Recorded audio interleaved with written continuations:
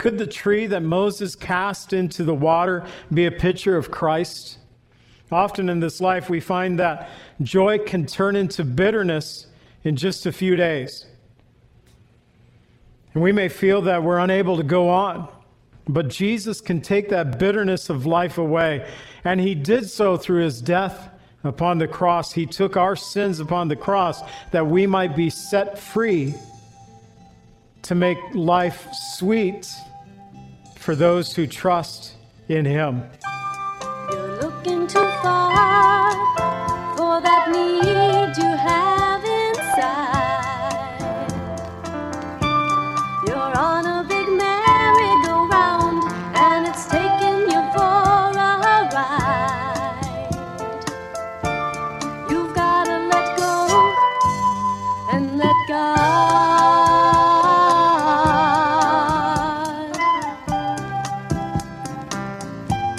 Welcome to the Cleansing Word. We invite you to stay with us as Pastor John Pennell of Calvary Chapel, Lake Villa, takes us through a verse-by-verse study from God's Word. Each Monday through Friday, we'll be airing messages to encourage you in your faith that you might grow in the knowledge of our Lord and Savior, Jesus Christ. I hope that you enjoy this broadcast, and I'll return at the close of this teaching to give you more information about our church and how you can obtain a copy of this message. Now here's Pastor John with today's message from God's Word. Do in your life, he can get rid of pain and get rid of strife. All you've got to do is let go and let God. We're looking at Exodus chapters 15 and 16 tonight. I titled the overall study Manna, and we're going to see two big events that play into the life of Christ as far as symbolically can play into the life of Christ, and we'll point those out. But here in Exodus 15, we have the chapter that I titled Mara, and that is a Hebrew word that means bitter or bitterness. And then in chapter 16, we have the bread from heaven, and so we'll be looking at these two major events. So statute and ordinance, picking up in verse 25 again through 27. There he made a statute and ordinance for them, and there he tested them. He said, if you diligently heed my voice, the voice of the Lord your God, and do what is right in his sight, give ear to his commandments, keep all his statutes, I will put none of these diseases on you which I brought upon the Egyptians, for I am the Lord God who heals you. Then they came to Elim, where there were 12 wells of water, 70 palm trees. So they camped there by the water. So God tested them there at Marah, where a tree that was cast into the waters made the water sweet. And God continued to test them. And the test was obedience. If you will obey my commandments and keep my statutes, then God promised, none of these diseases which came upon the Egyptians will come upon you. And he gave them rest after the bitter waters.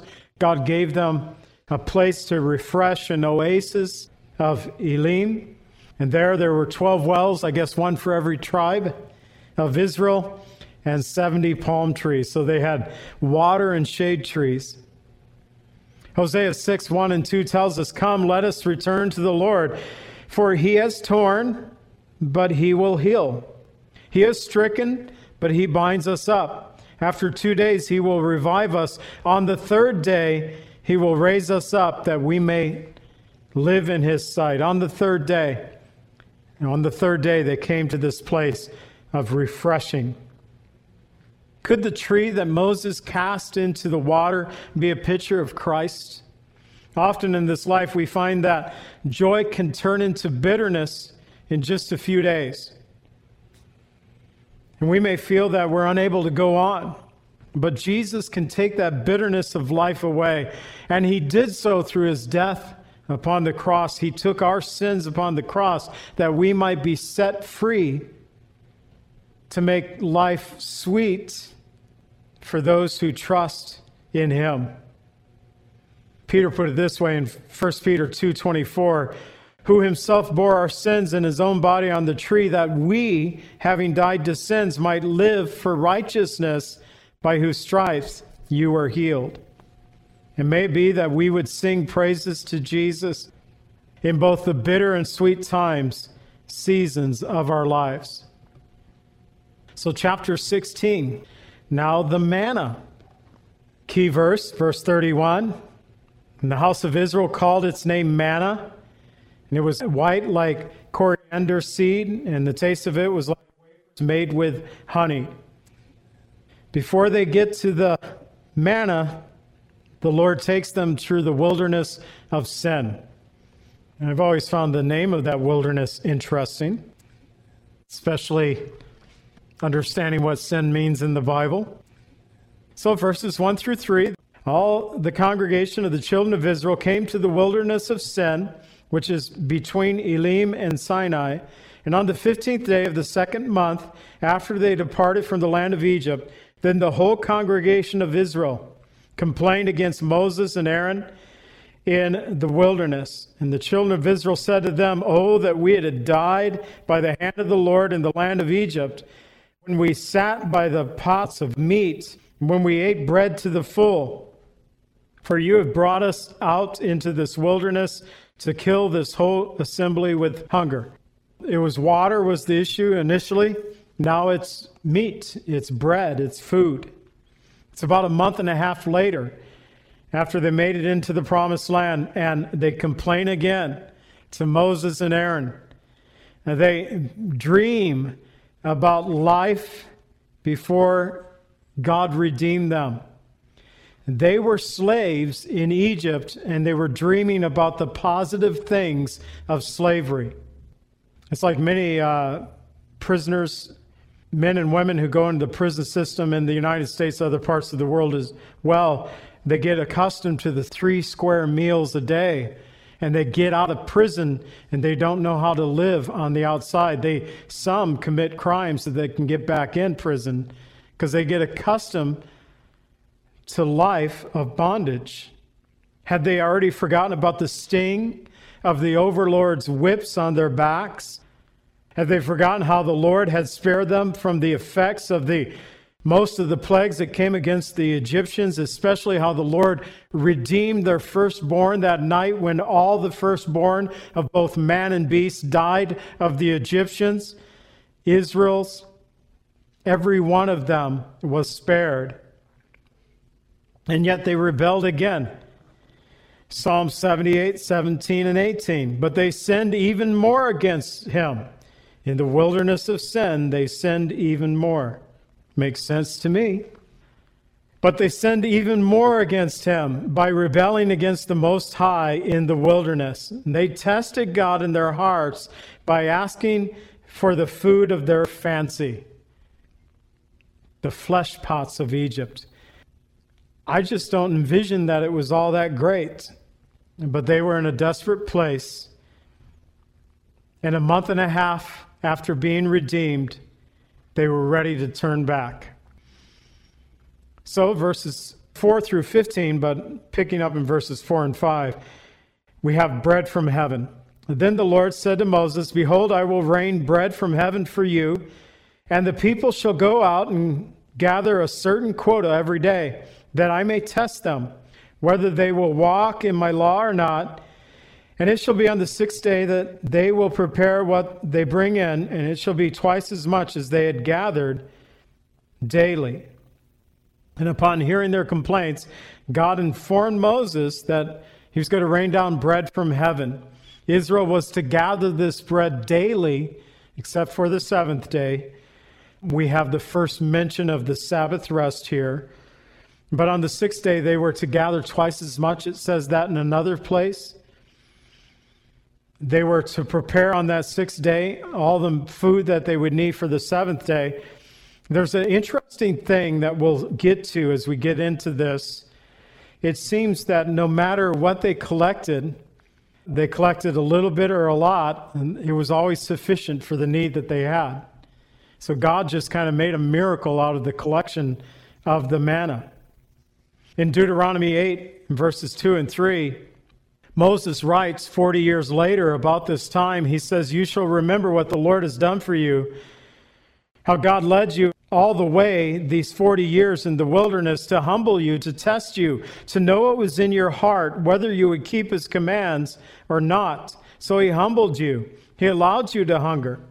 He fed you with manna, which you did not know, nor did your fathers know, that he might make you know that man shall not live by bread alone, but by every word that proceeds from the mouth of the Lord."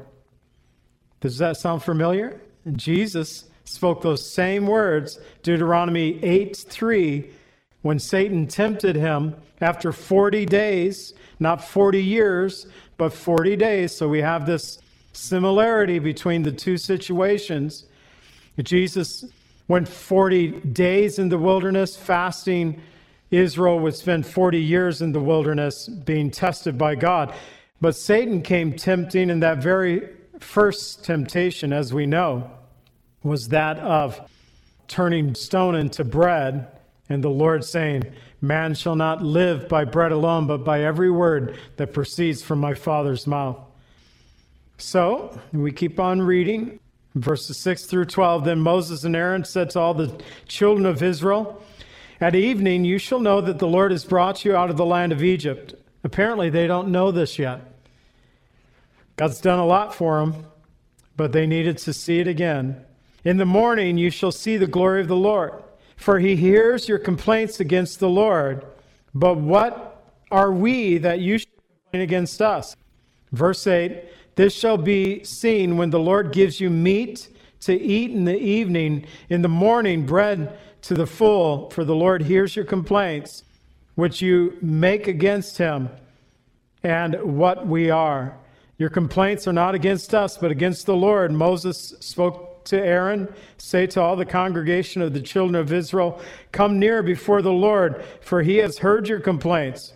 Now it came to pass, as Aaron spoke to the whole congregation of the children of Israel, they looked toward the wilderness, and behold, the glory of the Lord appeared in the cloud. And the Lord spoke to Moses, saying, 'Speak to them, saying, At twilight you shall eat meat, in the morning you shall be filled with bread, and you shall know that I am the Lord your God.'" So God somehow revealed himself, made his presence known in the Shekinah glory cloud. If that's not a miracle enough to see, cloud by day, fire by night, God made himself seen by the children of Israel. There was an acknowledgement of God there in the cloud, and they saw the Lord speak to Moses. So it was, 13 through 15, "Quails came up at evening and covered the camp, and in the morning the dew lay all around the camp. And when the layer of the dew lifted, there was on the surface of the wilderness a small, round substance, as fine as frost on the ground. So when the children of Israel saw it, they said to one another, 'What is it?' For they did not know what it was. And Moses said to them, 'This is the bread which the Lord has given you to eat.' That evening, quails covered the camp. In the morning, as the dew burned off, the desert floor was covered with small, mysterious wafers that became known to the psalmist as the bread of heaven." In Psalm 78, 27 and 28, "He rained meat on them like the dust, feathered fowl like the sands of the sea. And he let them fall in the midst of their camp, all around their dwelling." Psalm 105:40, "The people asked, and he brought quail. He satisfied them with the bread of heaven." So there's a law to the manna, and it takes us almost through the remainder of the chapter, verses 16 through 31. But God gave them a commandment on how they should, this would be for the next 40 years of their life, this bread from heaven. "This is the thing which the Lord has commanded. Let every man gather according to each one's need, 1 omer for each person, according to the number of his persons. Let every man take for those who are in his tent." And the children of Israel did so and gathered, some more, some less. And when they measured it out by omers, He who gathered much had nothing left over. He who gathered little had no lack. So there seems to be the faithfulness of the gathering. God provided the exact amount that they needed. Every man had gathered according to each one's need. And Moses said, "Let no one leave any until morning." Notwithstanding, they did not heed Moses. But some left parts until the morning, and it bred worms and stank. And Moses was angry with them, so they gathered it every morning, every man according to his need, and when the sun became hot, it melted. So God tested Israel by this. In the wilderness wanderings for 40 years, this would be the process. In the morning, as the dew lifted off, the manna was there. Have you ever been out, maybe on a dewy grass morning, and how quickly that burns off? I mean, you have to be out and about pretty quick. But they were every morning to go out and to gather. God was testing them. And the law of the manna, not to leave any until the morning. If they left it, it was their trouble. It's like, what stinks? Well, left some of the manna again. Guess I won't do that again.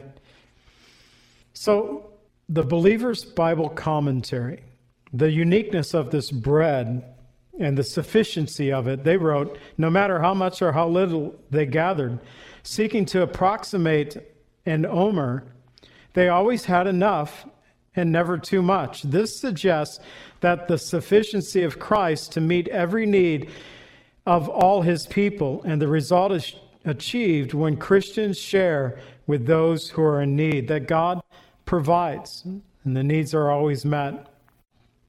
So 22 through 26, and it was on the sixth day that they gathered twice as much bread, 2 omers for each one, and all the rulers of the congregation came to Moses. Moses talking to them, "This is what the Lord has said. Tomorrow is the Sabbath rest," the first mention of that. We do know that God rested on the seventh day of creation, but now it's a law being put into place. Tomorrow is the Sabbath rest, the holy Sabbath to the Lord. Bake what you want today, boil what you will, lay it up for yourselves, all that remains, and it will be kept in the morning. And they laid it up till the morning, as the Lord commanded. It did not stink, did not have any worms in it, both good things. And Moses said, "Eat that today, for today is a Sabbath before the Lord. Today you will not find it in the field. 6 days you shall gather it, but on the seventh day, the Sabbath, there shall be none." So they were to make their preparations. To this day in Israel, they make that preparation the day before.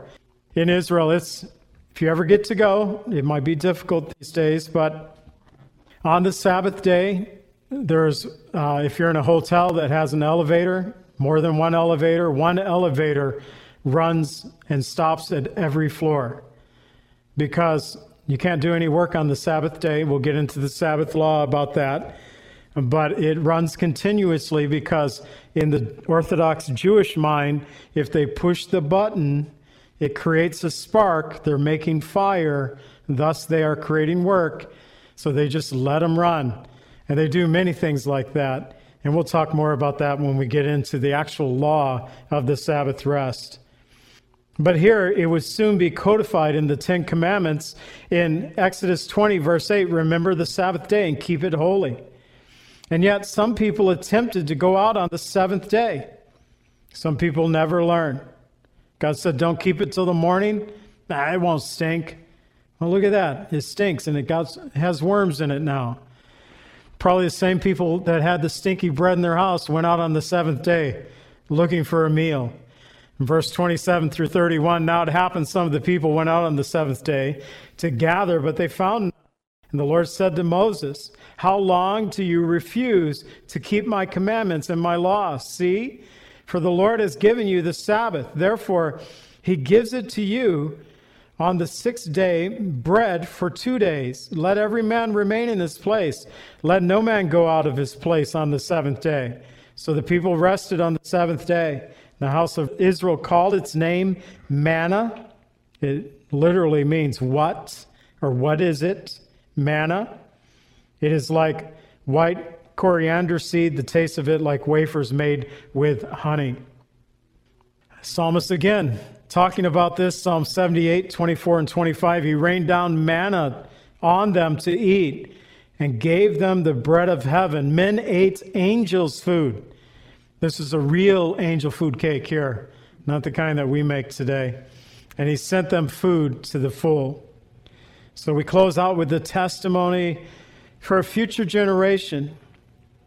Moses said, "This is the thing, the Lord, which he has commanded you to do. Fill an omer with it. Keep it for your generations, that they may see the bread which I fed you in the wilderness when I brought you up out of the land of Egypt." And Moses said to Aaron, "Take a pot and put an omer of manna in it and lay it up before the Lord to be kept in the generations, as the Lord commanded Moses." So Aaron laid it up before the testimony to be kept. So despite their disobedience, God still blessed them. "Hey, Papa, what's that jar you got on the mantle?" "Well, let me show you what's inside here." Man, I wish we could find. They might one day, I said last week, discover a couple of Jewish, Egyptian mummified Jewish men. And we know as Jacob and Joseph, who were both mummified in Egypt and buried in Israel. One day you may hear that they discover a couple of Egyptian mummies in Israel. When they do, we'll know. We'll be able to point right to it. And maybe one day they'll uncover an omer, whatever the size that is. The Ark of the Covenant, wherever that might be, has that testimony there as well. So the bread of heaven, we find some similarities here. Jesus said in John 6:35, "I am the bread of life. He who comes to me shall never hunger. He who believes in me shall never thirst." So manna came to Israel while they were in the wilderness of sin. Jesus came and dwelt among us to give his life as a ransom for our sins. The Israelites were to gather manna early before the sun grew hot, and it's good to begin each day in prayer and devotion to God. Give us this day our daily bread. And maybe we got the prayers of our meals a little backwards. Pray at the beginning of the day, and when he provides, thank him for the provision of that day. Each one had to gather the manna according to their need, and we're each responsible to seek the Lord's salvation. Each one measured out according to God's standard. When they measured it out according to God's standard, it was always sufficient to satisfy each one's need. And Jesus always satisfies those who put their trust in him. On the seventh day, they were to rest from gathering the manna. They were to spend the day with family, spend the day in worship, as we should. Our Sabbath, a Sunday for us. In a similar way, take time to worship the Lord, spend time with our families. And eating the manna kept Israel alive for 40 years. Partaking of Jesus keeps us alive forevermore. Jesus said, "I am the bread of life. Your fathers ate manna in the wilderness and are dead. This is the bread which comes down from heaven, that one may eat of it and not die." John 6:48 through 50. Let's go ahead and stand up. Mara, bitterness. And sometimes we get in bitter situations in our lives, and even our hearts can get bitter. But Jesus Christ was hung on that tree. For Moses, it was a tree that he cast into the bitter water to make them sweet. Jesus was hung on a tree that we might find forgiveness of our sin, that our bitterness might be taken away. And the manna, the bread of life. Jesus said, "I am the bread of life, that one may eat of it and not die." And Father, I pray that that would be our prayer this night, Lord, that we would eat of that manna in the spiritual sense, Lord, receive you as our Savior. And for those of us, Lord, who know you as Savior, forgive us, Lord, for those bitter times. Forgive us, Lord, when we drift into the wilderness of sin. Forgive us, Lord, when we murmur and complain. And help us, Lord, to pray each day, give us this day our daily bread. So bless us, Lord, this evening. Be with those, Lord, who are sick and infirmed. We ask in the name of Jesus. Amen.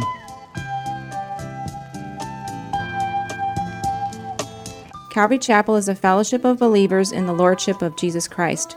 Our greatest desire is to know Christ and to be conformed into His image by the power of His Holy Spirit. If you would like more information about Calvary Chapel, or if you would like a copy of today's message, please contact us at 847-265-0646. That's 847-265-0646. Thank you so much for joining us today, and may the Lord richly bless you as you worship Him today.